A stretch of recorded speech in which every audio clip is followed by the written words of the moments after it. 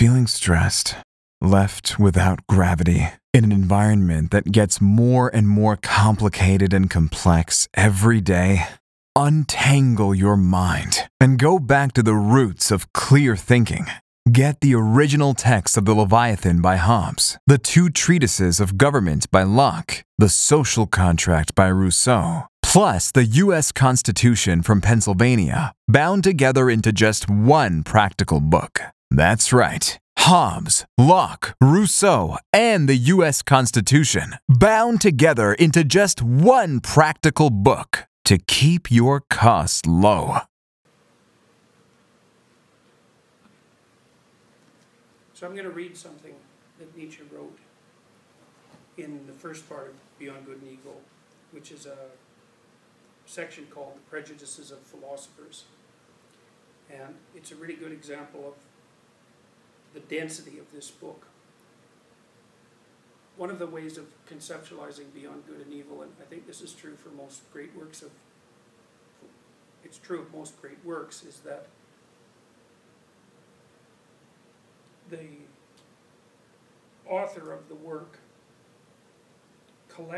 unconsciously collects patterns from his or her interaction with the world, and then gives them initial formulation. And the patterns can be deep and multi-level, and the initial formulation translates them into not so much ideas as into the seeds of future ideas. And the more poetic the author happens to be, the more the case that his or her writings contain within it the seeds of future ideas. And where the romantic philosophers or authors, and I think Nietzsche and Dostoevsky are in some sense foremost among them, are particularly notable for their ability to do exactly that. Now, in this particular paragraph not only serves as an example of that, but it also serves as a self-conscious reflection on that, because Nietzsche is writing a paragraph here that is full of the seeds of ideas that will actually bloom and flower to a great degree in the 20th century. But while he's simultaneously revealing those ideas, he's also telling you exactly how he's doing it and how it is that philosophers do it. So it's a spectacular accomplishment. I'm going to read it probably phrase by phrase and then take it apart because it's so dense, and Beyond Good and Evil is like that. It's Nietzsche, when Nietzsche was writing Beyond Good and Evil, he wasn't very well. And because of that, he had to spend a lot of time thinking and not very much time writing. And because he was also brilliant beyond comprehension, his ability to distill what he was thinking into incredibly rich phrases is, I think in some sense, it's beyond parallel. I mean, often if I'm reading a book, if it has any utility at all, I'll mark it. Usually I fold over the top of the page, or sometimes put a yellow sticky note on it if I find a place where there's an idea that's worth returning to, that's particularly worth understanding. And you can't do that with a book like Beyond Good and Evil, because what ends up happening is you have to mark every sentence, and obviously marking every sentence isn't any better than not marking any sentences at all. So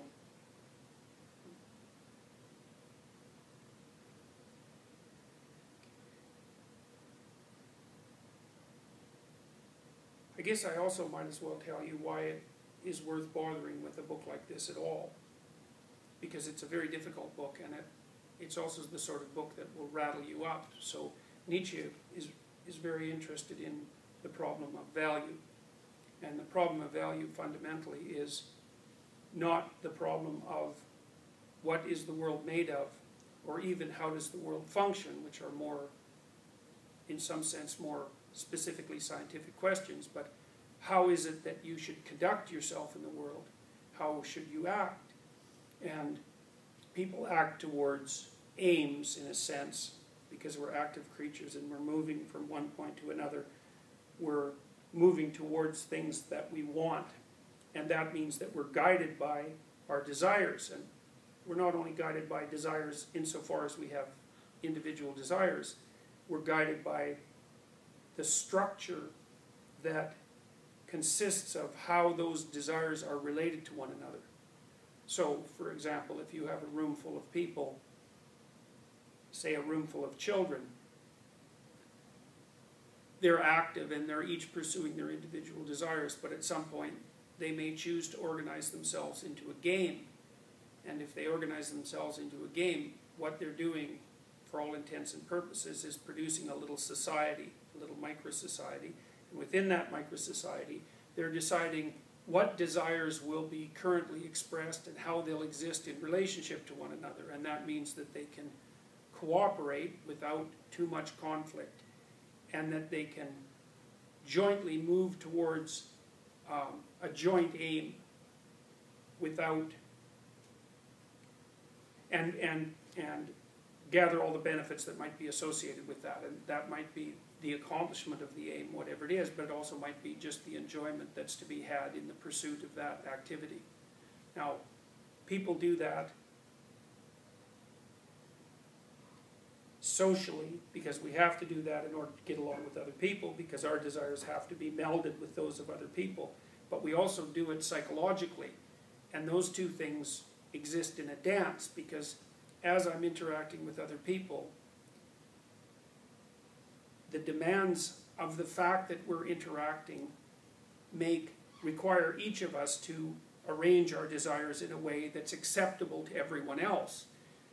But at the same time, while we're doing that, we're also observing the process by which those desires are ordered, and then we internalize that process and use that to order our own desires. And so there's a constant, mutually informative dance between the individual and the group. And the culmination of that is the organization of society and the simultaneous organization of the psyche.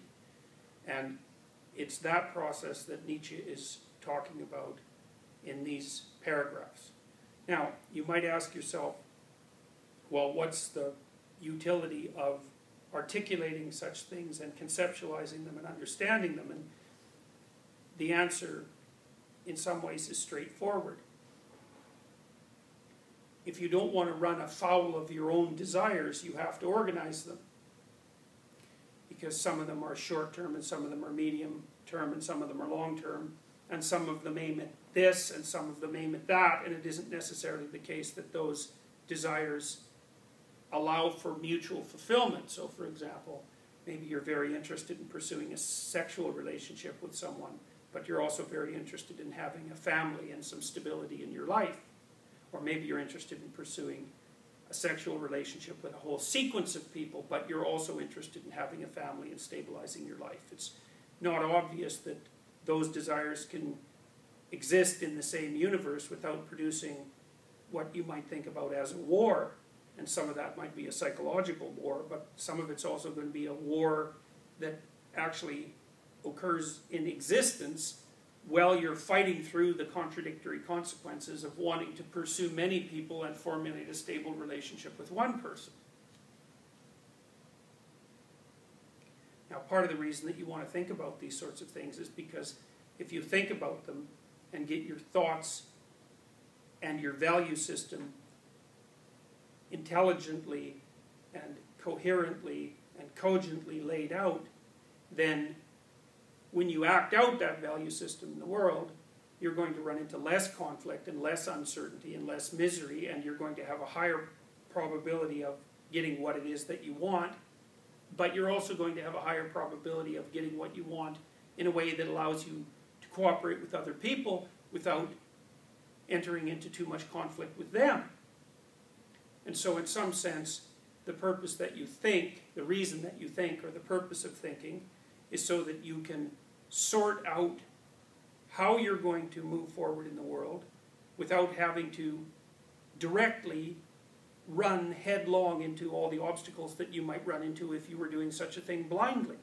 And so then you might ask yourself, well, why would you bother reading philosophy, or the philosophy written by someone who's great? And the answer to that is that they can help you think these things through in a manner that you would not be capable of doing on your own, because Nietzsche I mean, it's difficult to estimate how intelligent Nietzsche was, but I suspect he was perhaps 1 in a billion, which would put him far beyond the 99.999th percentile.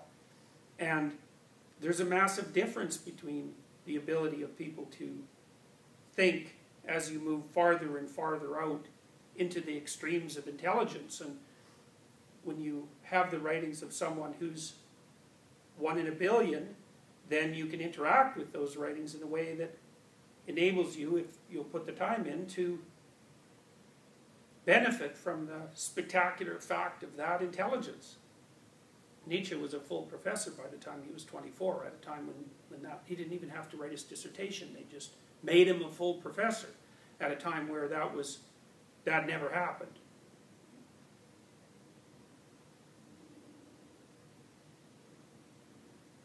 So this is what he has to say in The Prejudices of Philosophers, which is the first chapter of the book Beyond Good and Evil. It has gradually become clear to me what every great philosophy up till now has consisted of, namely the confession of its originator and a species of involuntary and unconscious autobiography. Well, that's a deceptively simple sentence, even though it's not a particularly simple sentence, because it stands on its head what people generally assume about the process of thinking. You generally think that when you're thinking about, as I mentioned before, the structure of the objective world, but Nietzsche is making an entirely different point here, and what he's fundamentally doing is treating the philosopher not as a rational being, but as a living being. And there's a big difference between being a rational being and being a living being. Because if you're a living being, your primary goal is to do whatever it is that furthers your life. And if you're a rational being, then your primary goal is to do whatever it is that a rational being might do. And you could say that a living being should first and foremost be a rational being. And in some sense, that's the message of the Western Enlightenment. But it's by no means self-evident that that's the case. And it's certainly not something that Nietzsche doesn't believe that people are rational beings. Certainly not primarily, and more importantly, he isn't exactly convinced that they should be. So for example, one of Nietzsche's most famous maxims is that truth serves life, and that's a very different idea than the purpose of truth, say, is the accurate representation of the objective world. Those aren't the same thing at all. Now you could ask, well, what does it mean for truth to serve life? And if you construed truth that way, what would truth look like? And, you know, the mere statement that truth should serve life doesn't offer you the answers to those questions, but it's the beginning of a different metaphysics, and in some sense a metaphysics which is, say, the universe within which a philosopher might operate. A metaphysics is the initial structure of presuppositions within which a view of the world is organized. One presupposition might be human beings are rational and that we're attempting to formulate and improve our sense of the objective world, our formulation of the objective world. And another would be that human beings aren't rational, we're irrational, and that what we're motivated to do is to live, whatever that means, and that the purpose of our thinking and our philosophy should be to facilitate our living. And that's one of the foundation blocks of Nietzsche's philosophy. So he's a moral philosopher, fundamentally, because morality is about values, and values, essentially, you could say values are what you aim for, but it's more complicated than that. Values actually constitute the lens through which you view the world, so it's partly what you're aiming at, but it's also partly your conception of who you are now and where you are, and it's also partly your conception of how you're going to get to where it is that you want to be, and it's also partly the psychological system that you use to parse up the world so that it reveals to you the pathway that you can take to get to what you want. Value is all of that, and then it's more than that, because you could say that you have a value, which contains all of that, but then you can say that you have a set of values, which is the arrangement of all of that, and then you could say that you have a set of values that's the arrangement of all of that, that you have to arrange with other people, and then you could say that you have all that and you have to arrange it with other people, and you have to arrange it across different spans of time, because what you want today and what you want next week and what you want next month are not necessarily the same thing, and one does not necessarily lead into the other. So to be a moral philosopher is to examine what that system is and how it operates and how it came about. Now, one of the things that Nietzsche says is, it has gradually become clear to me what every great philosophy up till now has consisted of, namely the confession of its originator and a species of involuntary and unconscious autobiography. So his claim fundamentally is that no matter what the philosopher thinks he's doing while he's writing philosophy, what he's actually doing is revealing and articulating his being. And then you might say, well, where did that being come from? And the answer to that is, well, partly you could consider it a biological function insofar as that we have value structures that are built into us that are the process, we would say, the process of a very long evolutionary history. But because you're also a cultural phenomena, and because the manner in which you've arranged your values and your desires has been conditioned to the last degree by the process of enculturation that you were subjected to, when you confess in an autobiographical manner and articulate that, what you're also doing is recapitulating the entire structure of your culture. It's in you, and you might say, well, where is it in you? And and what does in you mean? Part of it means is that you act out a pattern of behavior, and that pattern of behavior is like a dance that someone is manifesting to a symphonic score. It's unbelievably complicated, and it has its psychological elements, and some of those are conscious and some of them aren't. Some of them are just implicit and embedded in the way you act and the way you perceive, and what the philosopher is attempting to do is to reveal those to himself and to articulate them so that the entire structure can be analyzed. Well, so Nietzsche's first proposition is that when a philosopher is thinking, that what he's doing is not thinking, it's revealing himself in an autobiographical sense under the guise of rational thinking. And so then it becomes something more like a story. And, well, and he covers all that in the first two phrases. So that gives you some example, some indication of what this book is like. A species of involuntary and unconscious autobiography. Well, that's a more complicated idea too, because you might say, well, why would someone be driven in an involuntary way and an unconscious way to describe their autobiography? And that's a very complicated question. It might be that one of the reasons that people value one another is because we engage in the process of sharing deeply autobiographical information. You tell me your story and I tell you my story, and you might say, well, why do we even bother with such things? And the answer to that is, well, if you can tell me about the pain and tragedy that you've encountered, then that gives me a better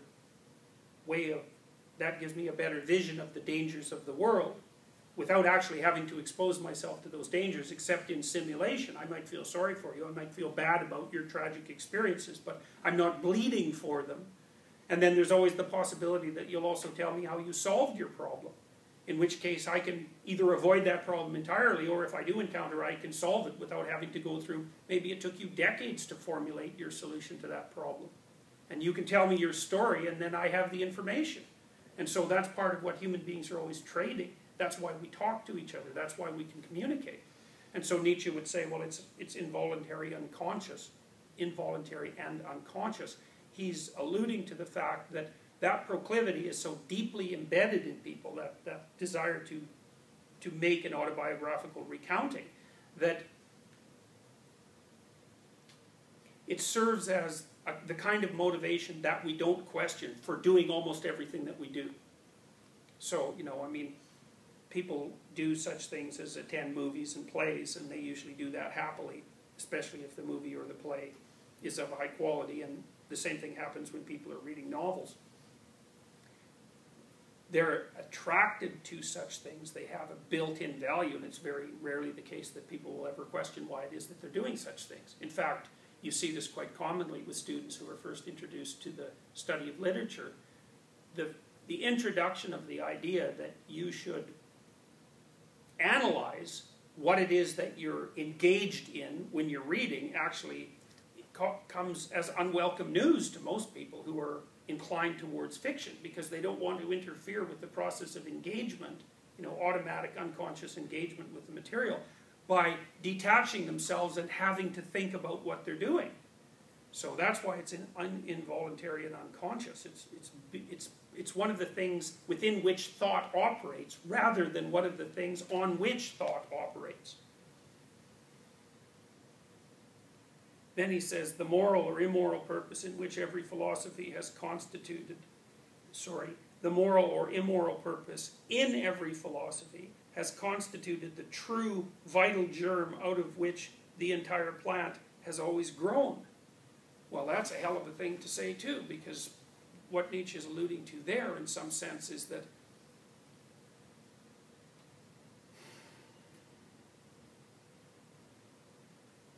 the philosopher can't help, and that would be, in some sense, also the person who's recounting their autobiography, can't help but tell you what they're up to, even though they might not know. And this is something that Jung, because Jung was Carl Jung, the psychoanalyst, was a great student of Nietzsche. And Jung came to believe that we all inhabited stories, that the stories we inhabited were actually the structures of value within which we lived, and that those stories essentially had an ethic or a moral.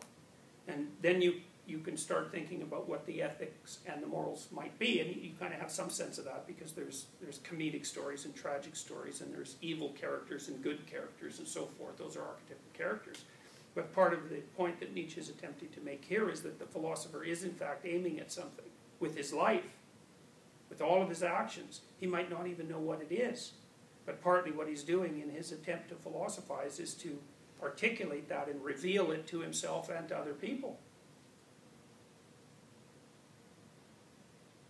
So then the question becomes, well, what is it that the person is up to? And I would say in some sense that's the ultimate question. And so Nietzsche here in this paragraph is also dealing with the ultimate question in life, which might be, well, to what is your life aimed? And you might say, well, it's not aimed at anything. I don't know. I don't seem to have any coherent set of beliefs. I don't know what I believe. I don't believe in anything, even. But that's not the case, because if you didn't believe in anything, you couldn't see. You have to believe in something to be able to see, because you point your eyes at things, and you can't organize your vision without having an aim. And so the very act of interacting with the world presupposes an ethic.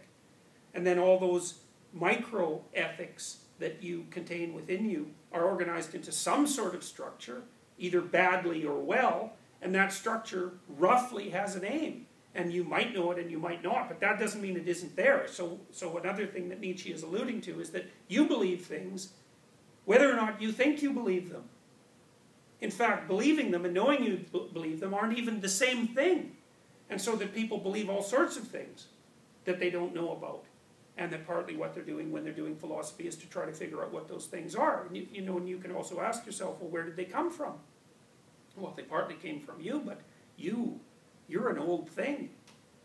Your physical form is 3.5 billion years old. And you're the process of all that, all the death and struggling that went along the entire course of that 3.5 billion years, is you carry that with you. And then on top of that, inside you is the consequence of the entire cultural history of complex life. That's all inside you too. And then on top of that, some of that's articulated, more or less. Some of it's acted out, dramatized, represented in fiction and that sort of thing. And then some of it's articulated. But there's way more at the bottom than is fully articulated. And so God only knows what you're up to. And then you might say, well, who cares? Well, the problem with that is that you care, because first of all, that's the definition of caring. And second of all, that determines the way that you'll move through your life. And everything that happens to you that's good or evil or good or bad is going to be a consequence of the manifestation of that ethic in the world. So, and now Nietzsche is saying something else too when he says, the moral or immoral purpose in every philosophy has constituted the true vital germ out of which the entire plant has always grown. He's saying that the philosopher can't help but reveal his aim in his writings. And then he's saying something else, which is that aim might be malevolent. And, you know, modern people aren't very comfortable with ideas like malevolence, because malevolence is an idea that's related to evil. And modern people think of themselves as beyond good and evil to some degree. They don't believe in the reality of those concepts. And of course, in this book, Nietzsche is also questioning at least our a priori presuppositions about what good and evil are. But that doesn't mean that he doesn't believe that they don't exist. That doesn't mean that he doesn't believe that they don't exist. Yes, I guess that's right. You know, this is one of the things I've thought about when I've thought about how Hitler died. You know, Hitler committed suicide in a bunker underneath Berlin when Europe was in flames. And so one conclusion that a psychoanalytically minded historian could derive from that is that's what he wanted. Right?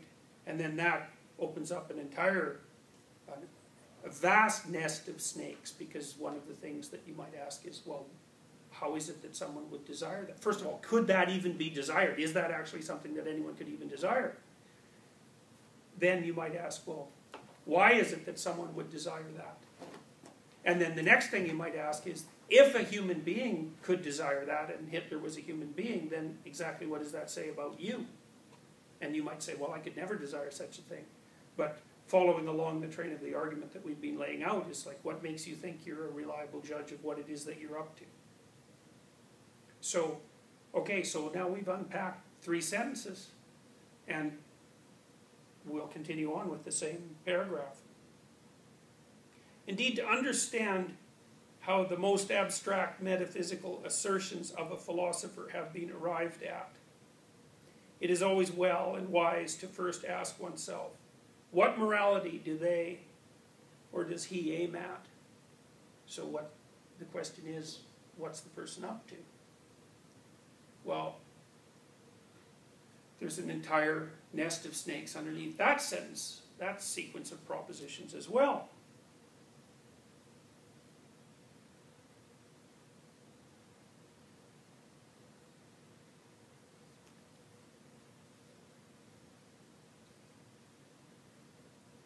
And one of them is, well, what does it mean that people are up to something? What does it mean that they're aiming at something?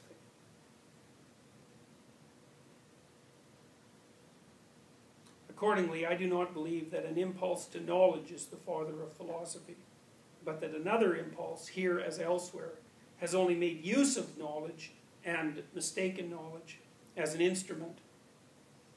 But whoever considers the fundamental impulses of man with a view to determining how far they may have here acted as inspiring... No, this is partly why this is going to require editing. It's so complicated to go through.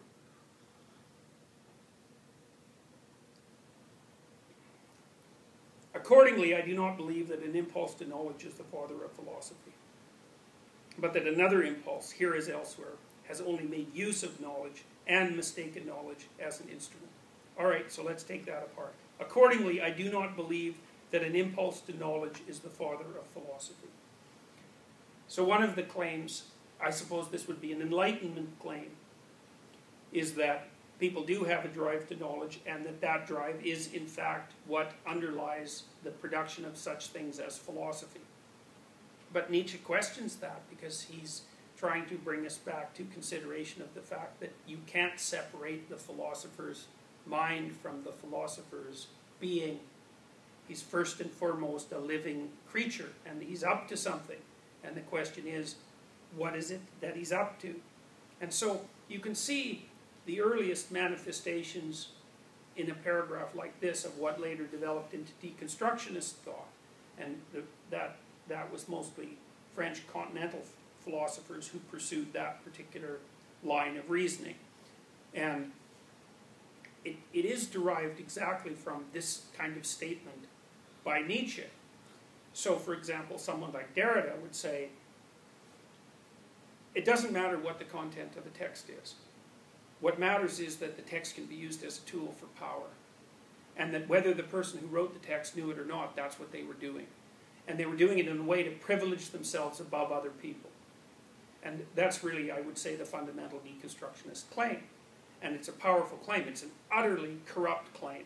But it's a really powerful claim, and it's related directly to the sorts of things that Nietzsche was referring to in this paragraph. What is it that the person's truly up to? Now, the problem with the deconstructionist claim is that it's an open invitation to cynicism, to thoughtless cynicism. I can just make the presupposition that whatever it is that you're telling me, you're telling me merely to dominate, regardless of what it is that you claim to be doing. Well, the problem with that approach is that it's predicated on the implicit assumption that the only value that people actually have is the desire to dominate. And of course that's a purely, that could be the case, and I also think that it's even reasonable to posit that to some degree that it is the case. But to take that from a contributing factor and to make that the highest God, because that's essentially what the deconstructionists are doing, those are entirely different things. And you have to be aware of people who take a single causal element and elevate it to the stature of single comprehensive cause. It's more reasonable to assume that people are complex in their motivations and that many different strands of biological and cultural motivation are in some sense primary, and that what happens is that they come together to weave a kind of tapestry, rather than to make the automatic assumption that you can reduce the entire set of human motivations to a single principle, like that of power. Now, I would say Nietzsche is also responsible to some degree for the deconstructionist claim that it's power, because one of his most famous utterances was that the fundamental motivating force in life is the will to power. But he wasn't so much, because Nietzsche is a subtle thinker, he wasn't so much attempting to reduce human motivation to power. He was attempting to redefine what it was that we conceptualized as power. Whereas that isn't what the deconstructionists are doing at all, because fundamentally they're Marxists, and they believe that they've ensconced themselves within an economic viewpoint, within a philosophical viewpoint where economics is paramount, and where all that matters is power construed as socioeconomic domination, fundamentally. And that's, in turn, is embedded in metaphysics that's even deeper, which is a metaphysics that presumes that people are fundamentally materialist. And all of those things are highly questionable.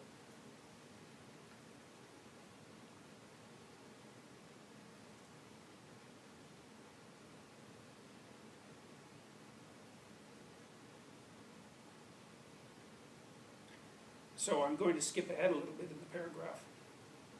When Nietzsche talks about the motivations of, you might consider them, people who are working in the middle ranks of bureaucracies, whether they're scientific or otherwise.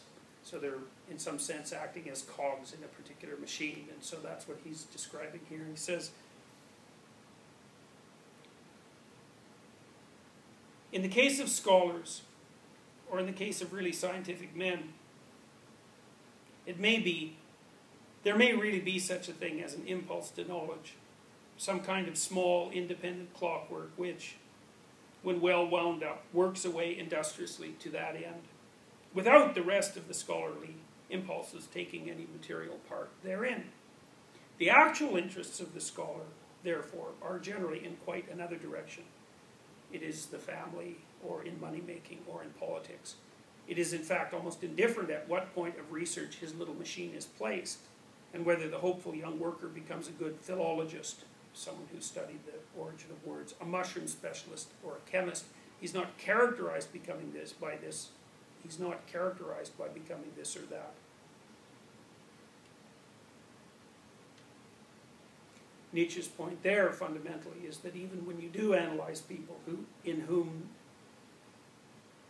the will to knowledge might actually be operative, even though he wouldn't be willing to grant it the status of highest motivating power, that even in those people where that will to knowledge does exist, the probability that that is in turn subordinated to some other principle that's higher in the value hierarchy is very, very high. And it's hard to tell exactly what that additional principle might be, but he points out such things as, well, maybe they're primarily interested in serving the interests of their family, or they're primarily interested in making money, or maybe they're primarily interested in status, and maybe they're interested in status because it makes them more sexually attractive, and that sort of thing. So, but the question of what is it that's lurking in the background is always paramount. So, another detour in this particular paragraph.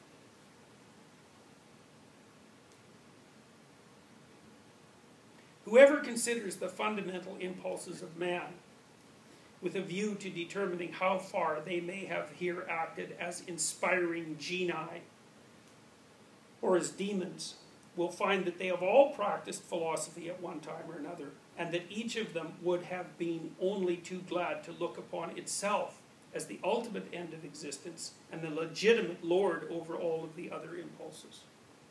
That's another, like, the Beyond Good and Evil, to think of it as a book is a really foolish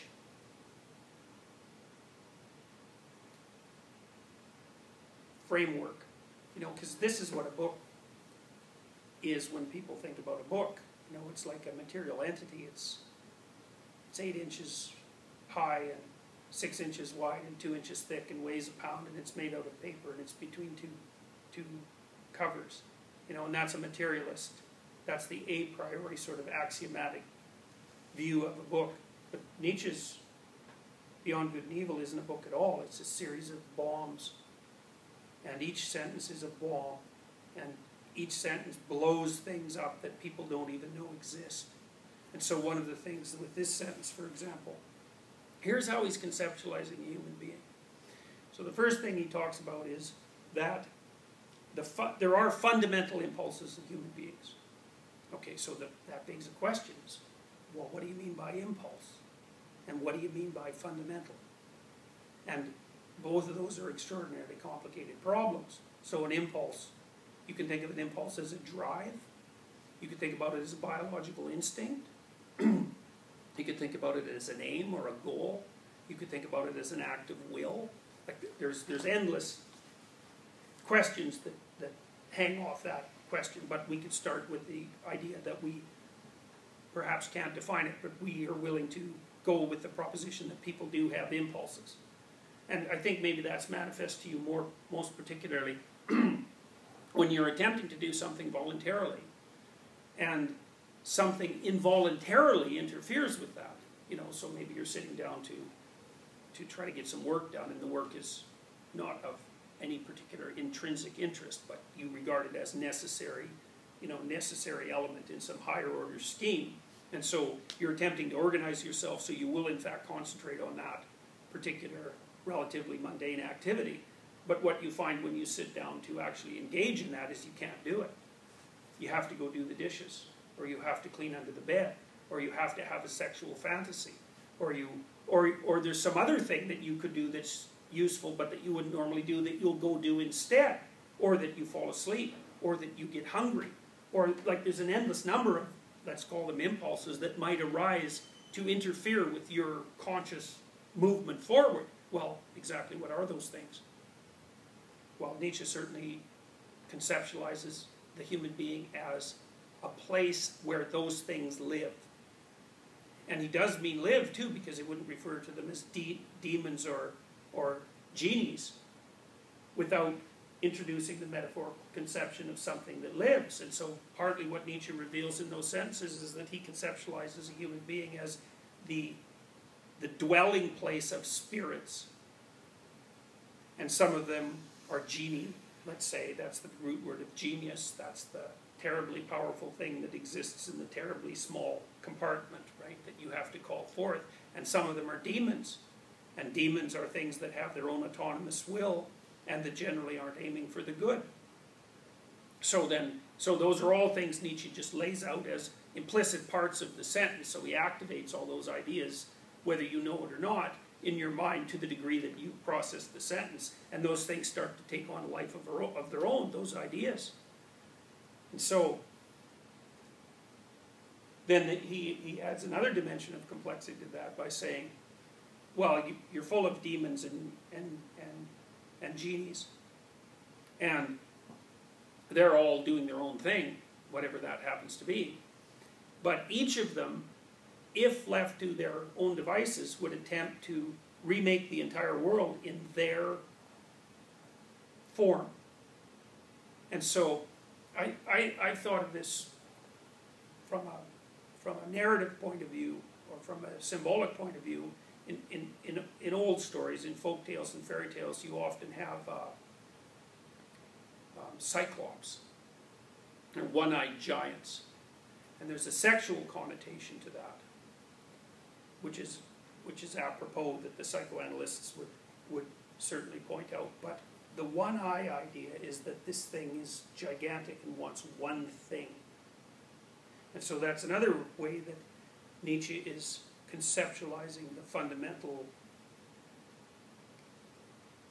structure of the human psyche. It's a dwelling place full of one-eyed giants, and they're constantly, well, one way of looking at it is they're constantly at war.